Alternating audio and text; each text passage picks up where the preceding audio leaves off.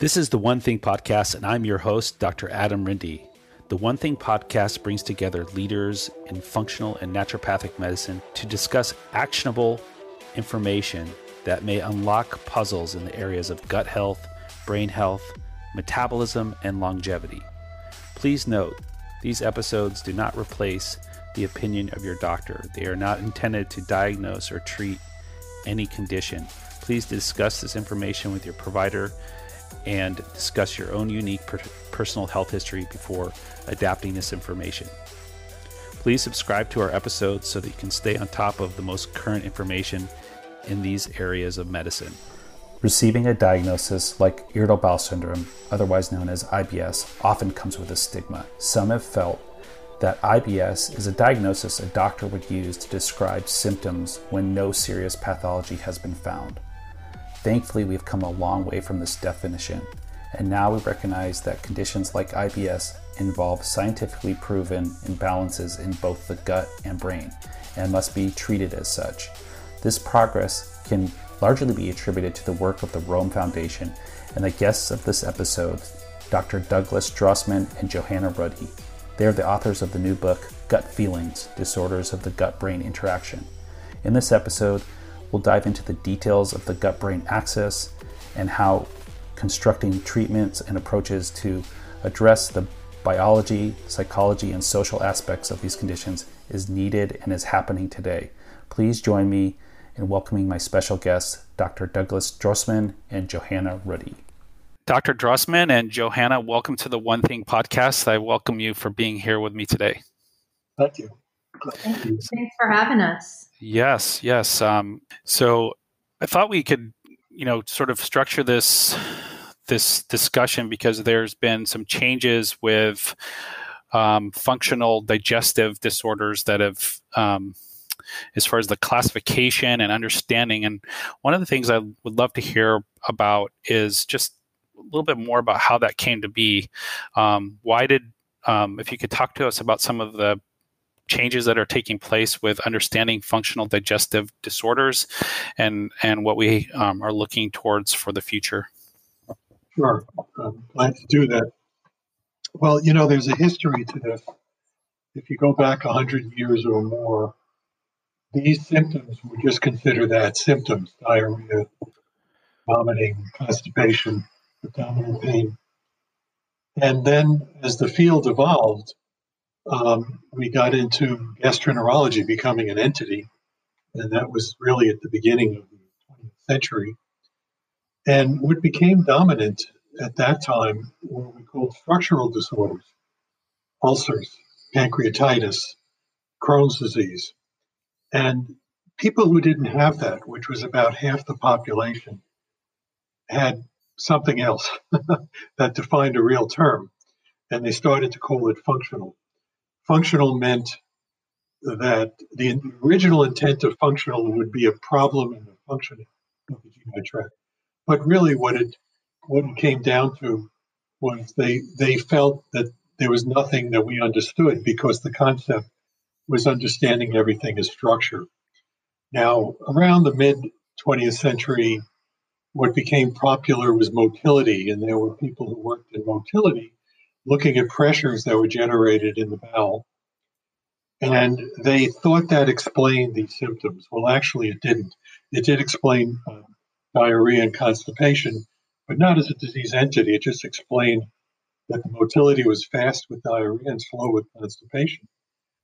And then what happened is in the late 1980s, a group of us were thinking that these so-called functional GI disorders, there was more to it than that. And we basically formed an entity that became the Rome Foundation. And this was a bit of a paradigm shift, Adam, because it wasn't based on structure. It was based on, in the absence of structure, were there collections of symptoms that would define an entity that could be properly identified and treated around the world. So we came up with what we call diagnostic criteria. So it's the endoscopy and x-rays are negative, but we can define these cohorts by these use of criteria, which are specific symptoms that we call breed true. So irritable bowel it's the same set of symptoms. It's just like an eating disorder, anorexia nervosa. There's no blood test for it, but you know what it is by the criteria, or any psychiatric condition.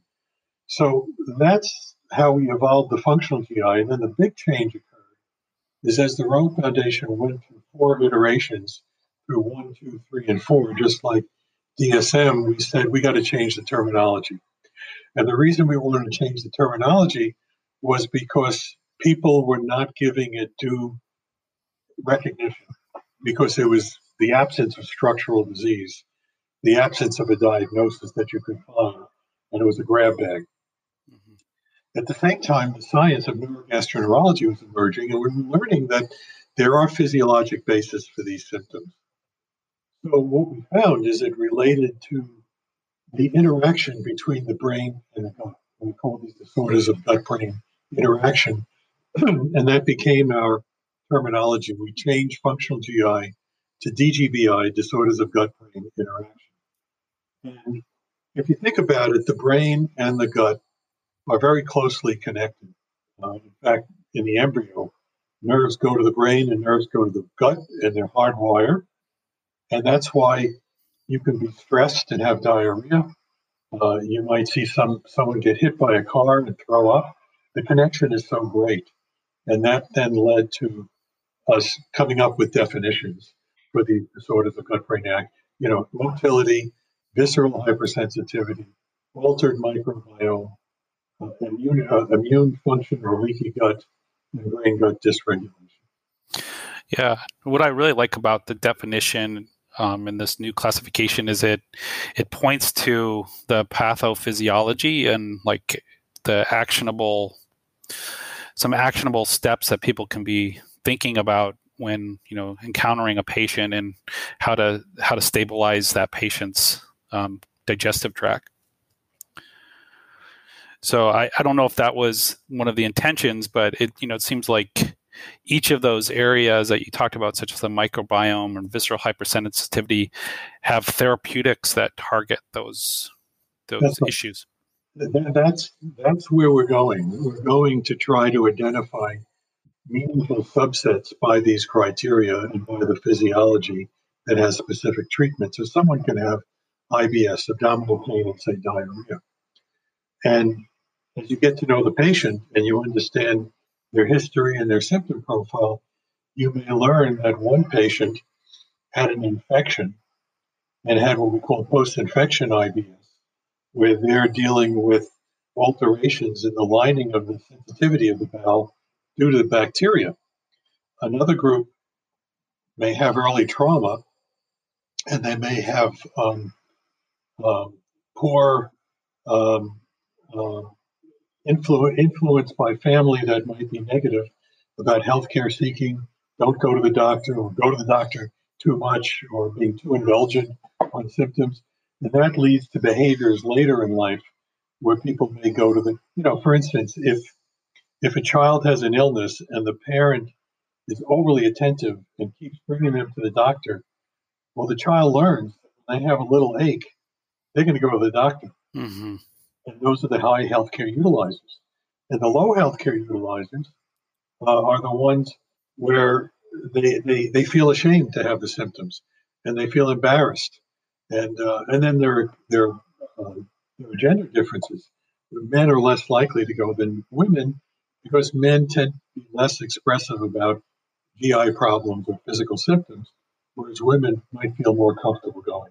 Yeah. So all of those things help us determine what's the best one way to treat. Yep, that makes sense.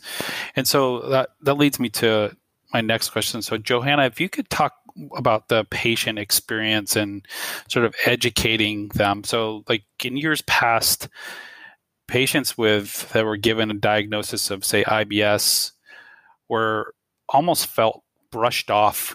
It was like, oh, they're just telling me this because they don't really have an answer for me. How has that changed in what you see? Because I know you're really involved with education and helping the patients understand their health. Mm-hmm. Yeah. So for one thing, the reclassification and the renaming, if you will, from functional GI disorders to disorders of gut-brain interaction is a really big thing for patients, because it's providing more legitimization to these conditions. The word functional tends to have a bit of a stigma attached to it as being not real or not legitimate or psychological in nature. So renaming them as disorders of gut-brain interaction, as you mentioned, brings in the pathophysiology, which then legitimizes the condition, makes the patients feel better about their diagnosis, like, oh, this is a real medical problem. It's not all in my head, which you're right, that had been a problem for a long, long time. Physicians thinking of it as a diagnosis of exclusion, not really giving a clear diagnosis once all the tests show as nothing organic going on and they're negative endoscopies and colonoscopies. So, coming back to the patient saying, well, we didn't find anything, there's nothing wrong with you, so I guess it's IBS. Well, as a patient, when you have this subset of symptoms that are really severe and life-altering, you're missing work, you're missing time with friends and family, you've changed the way you operate to kind of work around your symptoms, that's really disheartening to hear. It must be, I guess that's what it is. And, just eat some yogurt and try some yoga and really lower your stress. You'll be fine. Well, that's not really practical information and not very helpful for most patients. So I think for patients to better understand the pathophysiology of these conditions is key, because then they know that it is a legitimate condition. They know kind of how to handle it. So I talk to patients a lot about, okay, so these are your symptoms, and this is the diagnosis you've been given. It is a real diagnosis, and there are real treatments that we can offer that can really help you manage these symptoms and regain control of your health. What might they look like? It could be lifestyle modification. It could be some dietary things. It could be some over-the-counter medications. For severe cases, talk to your doctor about these different medications that can help with the diarrhea or with the constipation or even with the pain. I talk a lot to patients about the anxiety and the stress that comes along with a chronic illness. And so it's not that the anxiety and the stress is causing the illness, but they're exacerbating your symptoms, because it's stressful to have a chronic illness, particularly one that's GI related, because literally every time you eat or drink, for a lot of people, your stomach hurts or you're in the bathroom. I mean, that's anxiety inducing. Yeah. We talk about that. I talk to them a lot about that and how the brain and the gut are connected and how that happens. So, Dr. Drossman and I like to say a lot, when you calm the brain, you calm the gut, and vice versa. And so I use that metaphor a lot to help patients understand that connection, the role that their brain is playing in their gut symptoms. I think for patients to understand all of that, education is really important, because once they have that, they're like, okay, now I feel better in control. I know how to handle this, and I know how to talk to my doctor about it. And it's not something that's controlling me. I'm controlling it. And that's really big thing for patients. Yeah. Yeah, that makes a lot of sense. And I think it also, I imagine, is helping doctors, maybe not on level of like a gastroenterologist, because, sort of they've been in the trenches with this for a while, but even, other like primary care providers now may have more of a roadmap of what to do. Because like in the past, it's like you have diarrhea, I'm going to give you something to stop it. You have constipation, I'm going to give you something to facilitate having a bowel movement. And that was kind of like, I remember going to a conference and someone said it's a little bit like whale watching. It's just like go one end to the other, looking on what side of the boat you're looking at. And now it's like, okay, well, let's step back and see, how did you get this condition? What is your underlying, what's more of the root cause of what's going on? And there's more, I think, of a chance to not be symptom-based only. Yeah, but there's more learning for the doctors that are needed too, because it's true in primary care. I remember consulting with pharmaceutical companies in the past, not too long ago, and one of the issues was that the gastroenterologist got it in terms of mechanism, but primary care in just a few minutes, and they said, "What symptom am I treating?" And the companies were trying to say, understand the pathophysiology, that's how these newer drugs are working. So I think there is that. And the other part of the education for the doctors as well is to accept these as real conditions, just like Johannah's telling the patients, because they don't. There's a lot of pressures on doctors now. They have to see more people in less time. Reimbursements are dropping. There's more time needed for certification, and only 60% of the time. Well, 60% of the time is spent. Let me turn that around. 40% of the clinic visit is face-to-face time with the patient in most cases because of EMR and other things that have to be done. And the doctors tend to gravitate toward the structural abnormalities because they think that's more real. In primary care, if it's a broken foot or pneumonia, or in GI, if it's Crohn's disease, that may get more attention than stomach pain that's been there for a long period of time. And that's where the whole idea of understanding that these are real disorders, understanding what the brain-gut axis is. Yeah. That pain is not just the injury that happens at the level of the bowel or the body. It's a combination of the signaling going from there and the brain's ability to downregulate or modify. And that's where the psychologic part comes in. The brain-gut axis, people don't think about it, but it was a major breakthrough. It led to the Nobel Prize in '64. The way it started was that an anesthesiologist in World War II named Henry Beecher was giving pain medication to soldiers in battle. And what he found was the soldiers weren't asking for pain medication. They weren't having pain on the battlefront.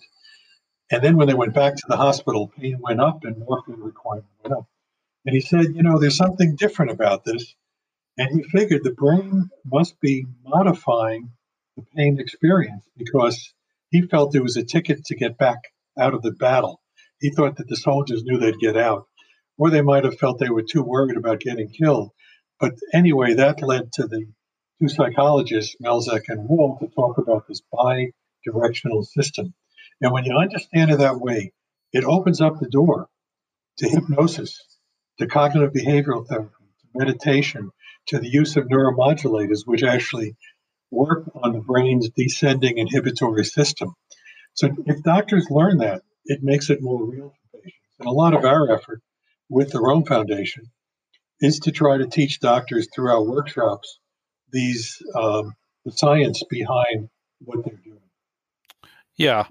And, it's interesting because the patients know this, the doctors need to know it. Like the patients know it, that they experience it. If they're getting ready for an interview, they can see their gut symptoms increase. If they're, it's and then the doctors that haven't had the experience of having a brain gut disorder, the education, is what's going to bridge this these two worlds. I think.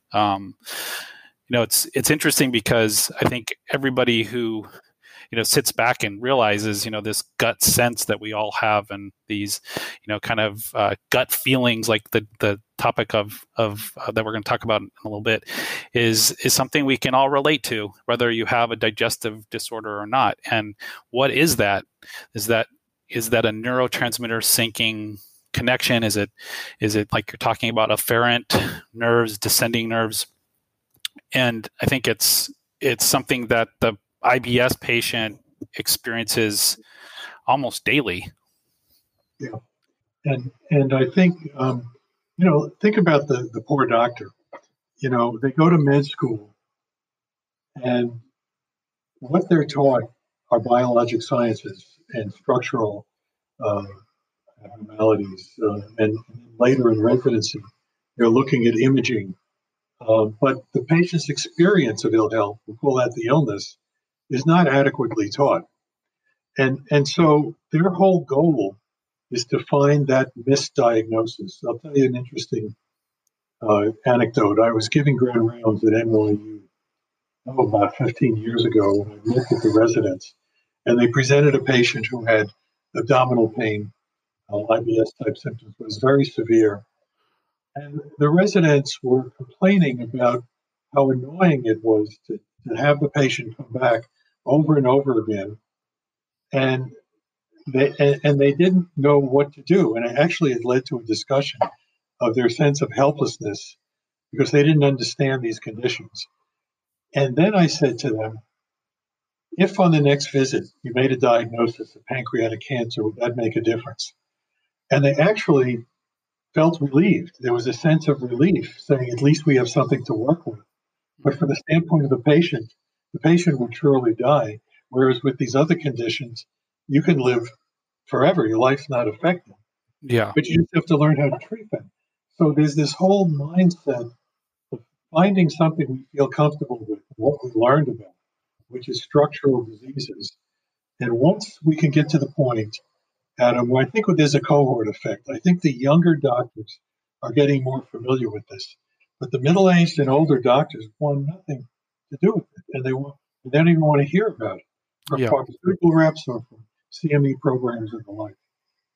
Yeah, and I think that's certainly true in my community too. And I've co-managed certain patients with gastroenterologists, and I've been really impressed by some of the younger docs having the IBS conversation with me. And what can we do? Whether it's breath testing or can we look at some other biomarkers to help this patient?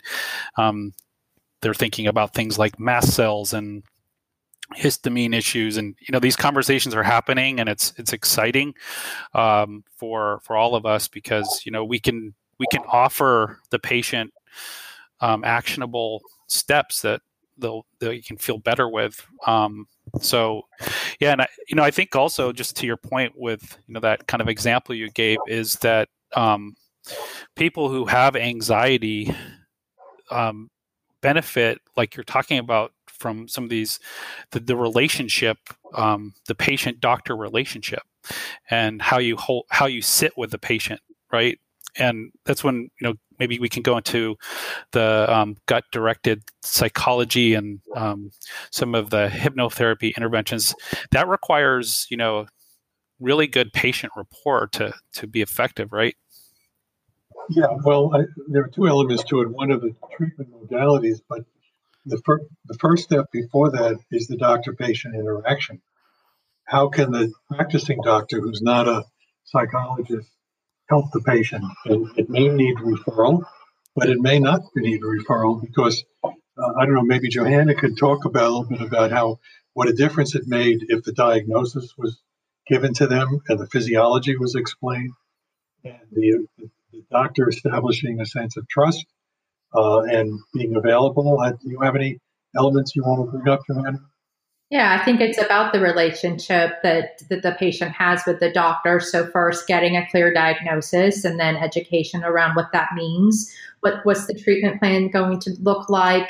Being the patient feeling comfortable to ask questions of the doctor that's managing their care. If the treatment plan is not something that they're comfortable with, being comfortable enough to say, I don't know that I want to try a neuromodulator right now. What if I just try, A, B, and C instead, and then come back to that? But it also is if the doctor thinks that gut-directed hypnotherapy or CBT or any of those other treatment modalities are something that would be beneficial, it's making that recommendation to the patient in a way that's not stigmatizing. So the doctor, because a lot of patients, they hear you need to see a psychologist, and they immediately interpret that to be, you're telling me I'm crazy or I have a psychological condition. And so it's really about managing that communication and explaining the brain-gut axis and explaining the role of stress and anxiety and all those other emotions on the symptoms.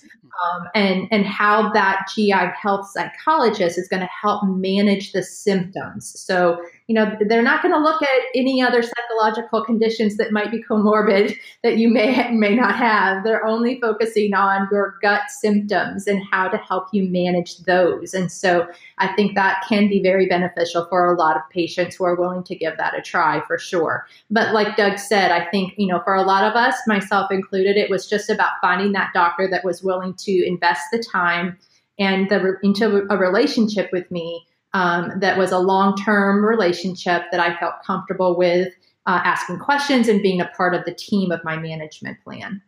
Yeah. I can see that. And, it's interesting because I think having, every patient has a different, will guide us all with a different modality or direction, right? So some people, they're not ready for interfacing with something that's related to like CBT, or maybe they've had some trauma that they're not ready to confront, but they're willing to talk about nutrition, or maybe get some education on, say, like the low FODMAP diet, and then you can build from there. So the nice thing about what you guys are doing is that you're giving a place for the patient to get deeper treatment and to go into a process, because each IBS there's all of these different subsets, right? So what's true for one person is not going to be true for the next person. Mm-hmm. Yeah, and it is a process. It's all about what's called patient-centered care. This 2 decades ago, the Institute of Medicine, part of the National Academy, noticed that they called it a chasm between doctor and patient, where doctors were taking control and prescribing and patients were dissatisfied. And they realized that the patient has to participate in the care. And that's not traditional. That's not surgical. It's maybe certain subspecialties like family medicine, psychiatry, and some internal medicine or other medical fields are getting there. But for the most part, it was doctor-centered. And so this was a big paradigm shift that is still not taken hold, that we propose, that patients make the decision, the doctor provides the options. The doctor is the knowledgeable person where you weigh the benefits and the disadvantages of treatment, and the patient makes the decision. By doing it collaboratively, then there is an advantage for the patient and the doctor. The patient feels more empowered, more able to make decisions, and more responsible. And all the research on chronic illness shows that better outcomes occur when patients feel responsible for their care. It's also better for the doctor because the doctor is, let's say, off the hook of feeling totally responsible for the management.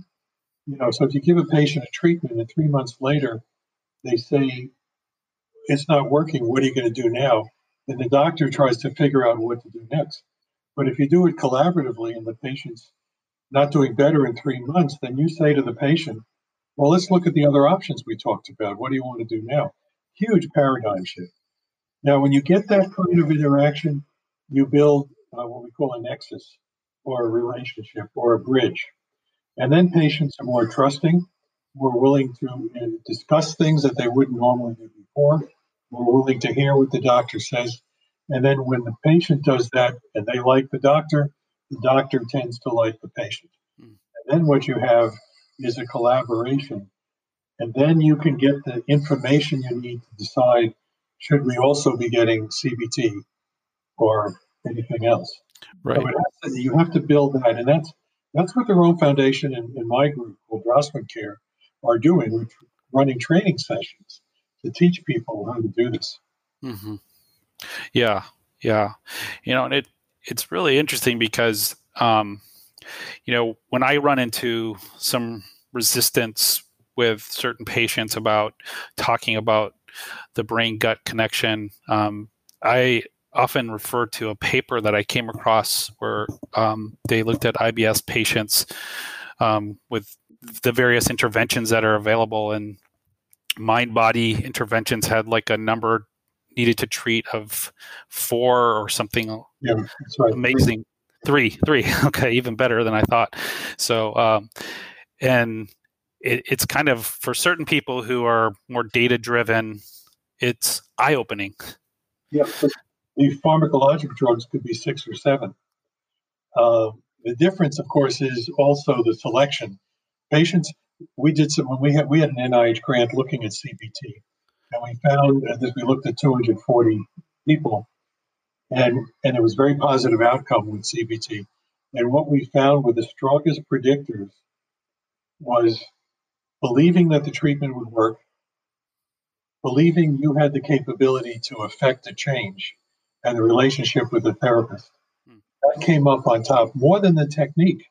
Okay. It wasn't what you did, it's how you do it. So with that in mind, the ones who go through CBT or hypnosis are motivated to do it, and they're in a very different position than someone who goes reluctantly or is just given a pill because they're participating in the treatment. The engagement of the patient in the treatment makes a big difference than just taking a pill. Yeah.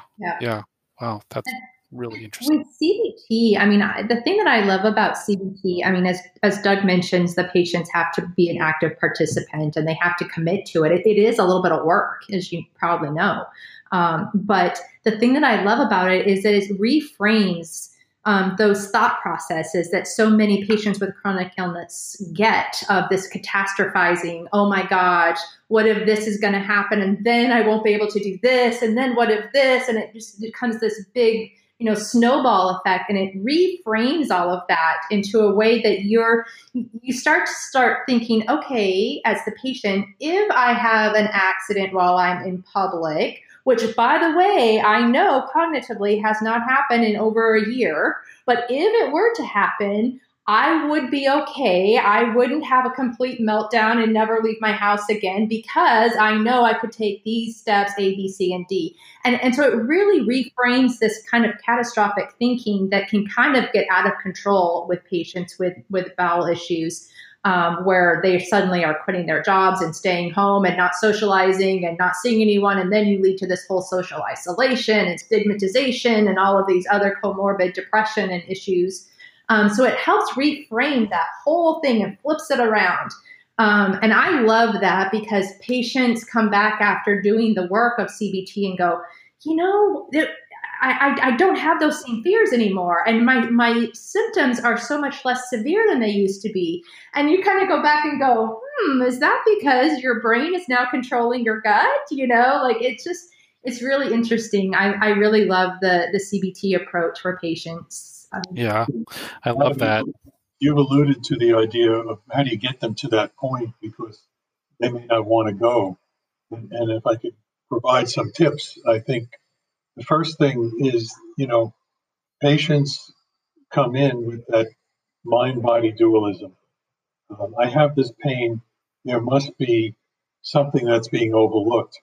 And the first step is to be able to educate, cancer, which is their biggest fear, doesn't become painful until really advanced stages. And most chronic pain is anything but cancer. It's a predictor of not being cancer if it's been around for years. And the focus then is on the management. And if you explain that the brain has the power to downregulate, as I said before, you can then talk about it. And then they say, well, I know it's not stress. I know it's not in my head. It's real in my belly. And then you point out, you can give them examples of how the brain can have that effect and up and down regulating the pain. Mm-hmm. Yeah, it sounds, you go from like a maladaptive state to being adaptive, it's kind of interesting. I always have experienced personally, but also with patients, like the feeling of being out of control is almost worse than hearing worse news, because when you have a plan with bad news, it's different than having an out of control condition and not having a plan. Mm-hmm. And so what I was basically saying is like you're giving them tools to adapt and have a plan. Yes. Yeah. And the idea is that when you talk about illness, there's predisposing, what happened genetically or early life, precipitating what happened that triggered it, and perpetuating it. And many of the patients with chronic illness are in a perpetuation mode. A lot of the illness itself is not as relevant as the way they have changed as a person that's perpetuating. Because now they're hypervigilant. Johannah very nicely talked about the anticipatory anxiety that has to be addressed. So they get a symptom, and I often say to them, what goes on in your head when you get a bad episode? And they'll usually play this tape for me. Oh my God, here it comes again. I'm never going to get better. I have no control about this. I feel so vulnerable. I don't trust that anyone can help me. All of that. And that's tools for CBT. Mm-hmm. And the dysphoria, the anxiety, and the depression are tools for neuromodulators. And that's why the combination can be very effective treatments as well. Now, that's the more severe chronic condition. The doctor also has to say which patients go to that and which patients do we give rifaximin or an Right. antispasmodic. Because what you're dealing with a brain gut disorder is dysregulated. To what degree do you treat the gut? And to what degree do you treat the pain, the brain, or both? And that's where the discerning clinician can make those judgments. So we do have some people, who are low FODMAP diet or antispasmodics or fiber in some cases might make a big difference. But when it's been going a long time and it's more severe, we have to introduce the brain part of it. Makes sense. And then also, they're not living in a silo here with just IBS. A lot of patients have other related or non-related conditions. And I'm even, seeing more and more that there's an acceptance now that IBD patients, like 30% or so, also have IBS.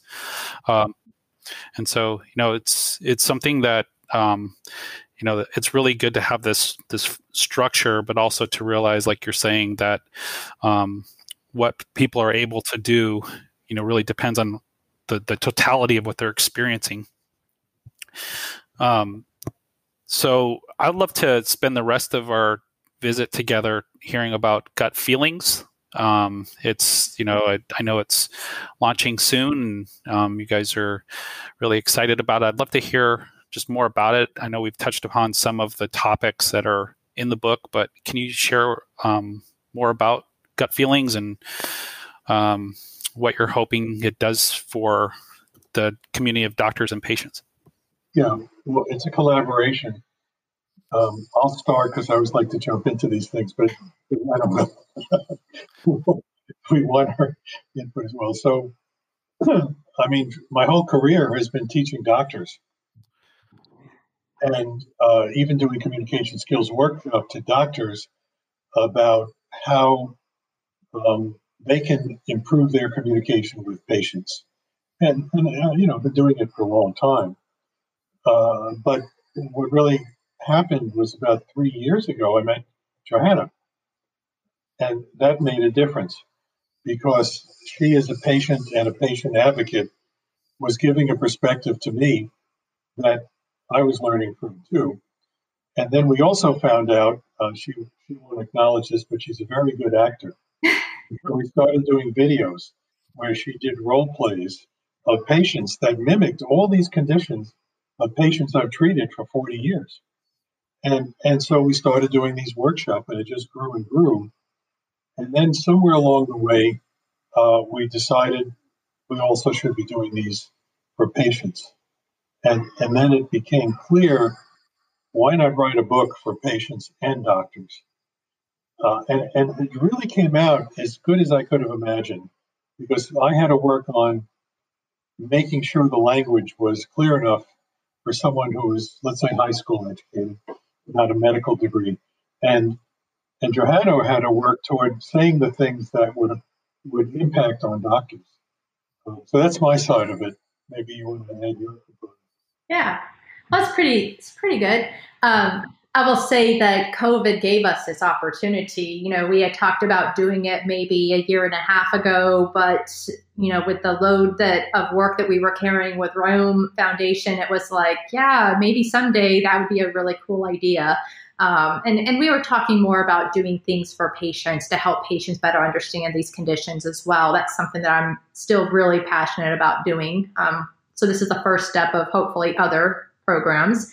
But then COVID came and all of our travel ended and all of our big conferences were canceled. And we were like, well, maybe we should write that book we've been talking about. And so it really was a nice opportunity for us to collaborate on this. And as Doug mentioned, we each have our own roles in it. But I think for patients, it's going to be really enlightening for them. You mentioned at the beginning of this conversation that your patient audience likes to hear some of the science behind these conditions, and they want to know what's going on inside their bodies. And that's exactly what this book does. It talks about, why these conditions were considered functional or psychiatric early on and why that's not true. Then it goes through every single condition and it explains the pathophysiology of it, the medication options, and the mechanism of action of all of the treatment options. I mean, it's really well done, scientific, data-driven, but in a way that patients can understand.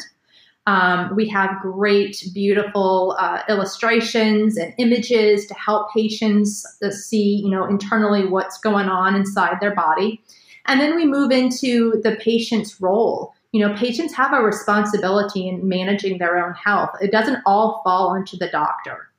And so we really I talk about what the patient's role is, how they should expect to be treated with respect, with dignity, etc., but what their role is as well, and what they need to be doing to help manage their own care, how to advocate for themselves, all of those sorts of things. I tell my story, which I go into a lot of personal detail with, so hopefully it doesn't turn people off. But I felt like it was important for people to understand where I'm coming from as a patient as well.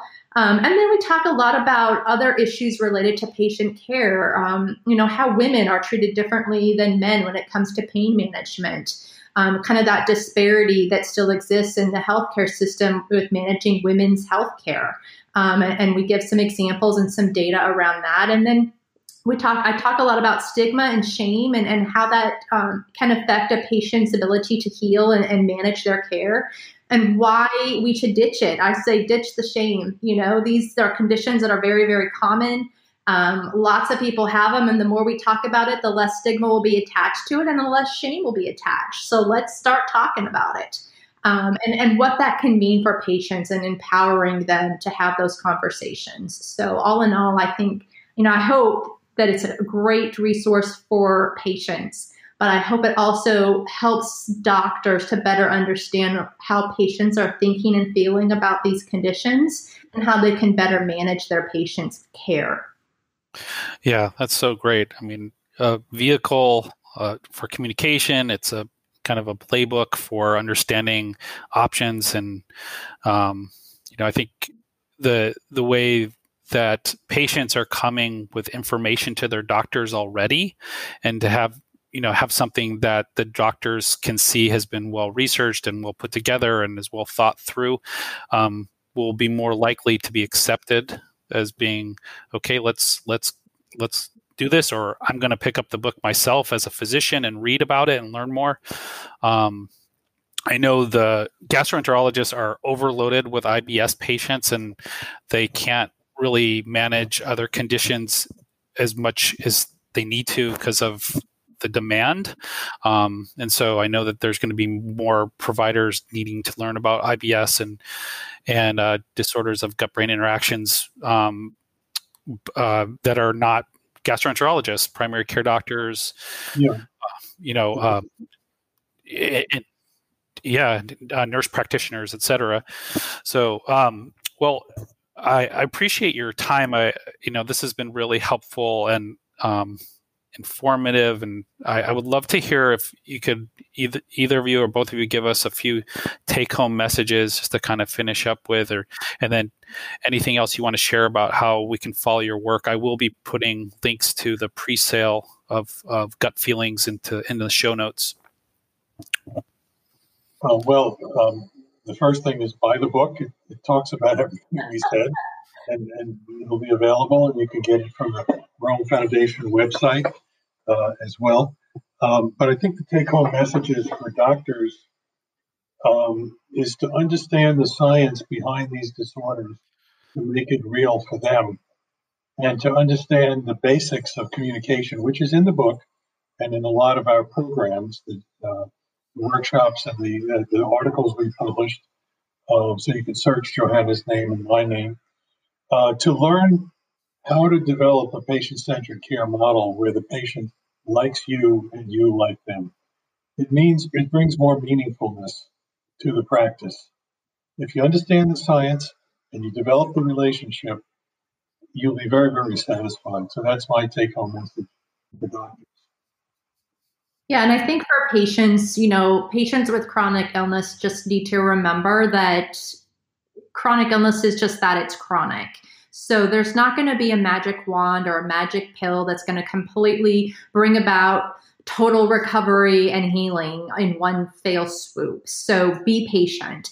But the more you understand about your condition and about the treatments and the role that you have as a patient to manage your care and advocate for yourself, then the closer you're going to get to a more normal quality of life and back to kind of the life that you might remember before all of these symptoms kind of started to take over your life. And I think, continuing to be hopeful and not hopeless is a really important thing, because chronic illness can kind of start to be draining sometimes and leave you feeling hopeless. But keeping that hope that little steps forward are going to bring about big change in the end is really important.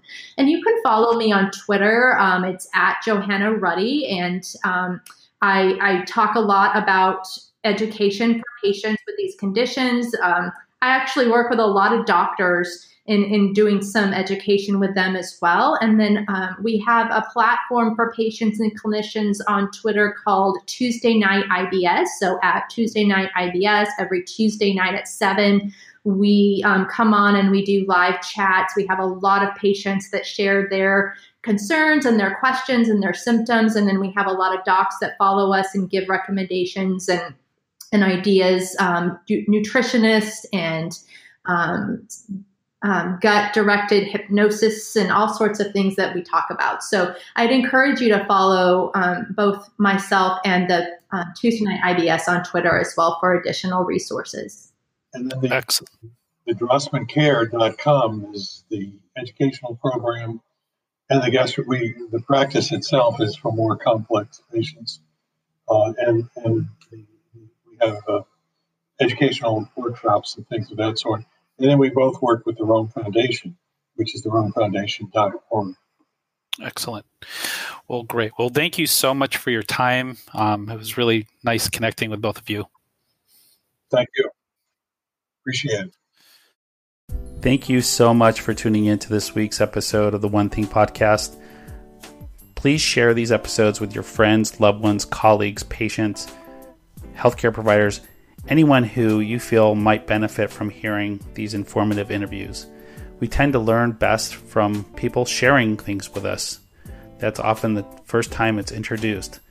So don't hesitate if the content of these episodes reminded you of someone that might benefit from it.